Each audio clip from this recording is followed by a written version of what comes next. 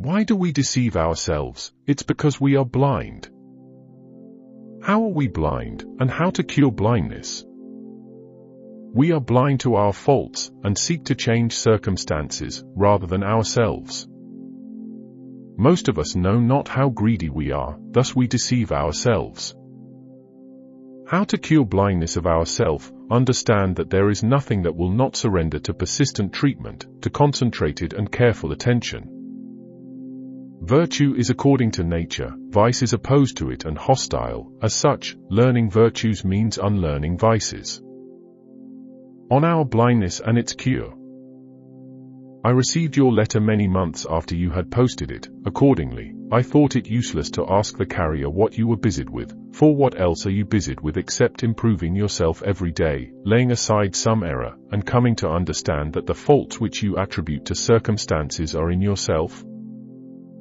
We are indeed apt to ascribe certain faults to the place or to the time, yet those faults will follow us, no matter how we change our place.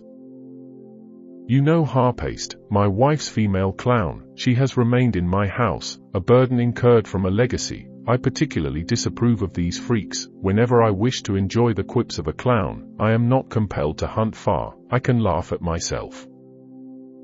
Now this clown suddenly became blind. The story sounds incredible. However, I assure you that it is true. She does not know that she is blind. She keeps asking her attendant to change her quarters. She says that her apartments are too dark. You can see clearly that that which makes us smile in the case of Harpaste happens to all the rest of us. Nobody understands that they themselves greedy, or that they are covetous.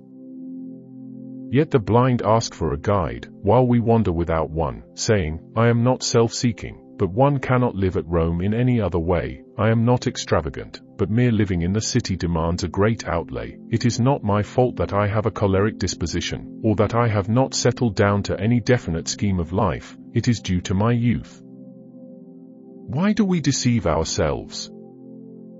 The evil that afflicts us is not external, it is within us, situated in our very vitals. For that reason we attain soundness with all the more difficulty, because we do not know that we are diseased. Suppose that we have begun the cure, when shall we throw off all these diseases, with all their virulence? At present, we do not even consult the physician, whose work would be easier if they were called in when the complaint was in its early stages. The tender and the inexperienced minds would follow their advice if they pointed out the right way. No one finds it difficult to return to nature, except one who has deserted nature. We blush to receive instruction in sound sense. By heaven, if we think it base to seek a teacher of this art, we should also abandon any hope that so great a good could be instilled into us by mere chance. No, we must work. To tell the truth, even the work is not great, if only, as I said, we begin to mold and reconstruct our souls before they are hardened by sin. However, I do not despair even of a hardened sinner.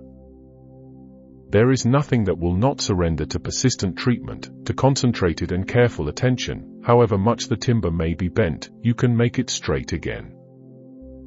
Heat unbends curved beams, and wood that grew naturally in another shape is fashioned artificially according to our needs. How much more easily does the soul permit itself to be shaped, pliable as it is and more yielding than any liquid? For what else is the soul than air in a certain state, and you see that air is more adaptable than any other matter, in proportion as it is rarer than any other. There is nothing, Lucilius, to hinder you from entertaining good hopes about us, just because we are even now in the grip of evil, or because we have long been possessed thereby. There is no person to whom a good mind comes before an evil one. It is the evil mind that gets first hold on all of us. Learning virtue means unlearning vice. We should therefore proceed to the task of freeing ourselves from faults with all the more courage because, when once committed to us, the good is an everlasting possession. Virtue is not unlearned. For opposites find difficulty in clinging where they do not belong, therefore they can be driven out and hustled away, yet qualities that come to a place which is rightfully theirs abide faithfully.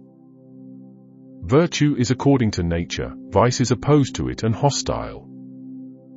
Although virtues, when admitted, cannot depart and are easy to guard, yet the first steps in the approach to them are toilsome, because it is characteristic of a weak and diseased mind to fear that which is unfamiliar. One enjoys other cures only after health is restored, however a draught of philosophy is at the same moment wholesome and pleasant. The mind must be forced to make a beginning. From then on, the medicine is not bitter, for just as soon as it is curing us it begins to give pleasure. Farewell, Seneca, Stoic Taoist.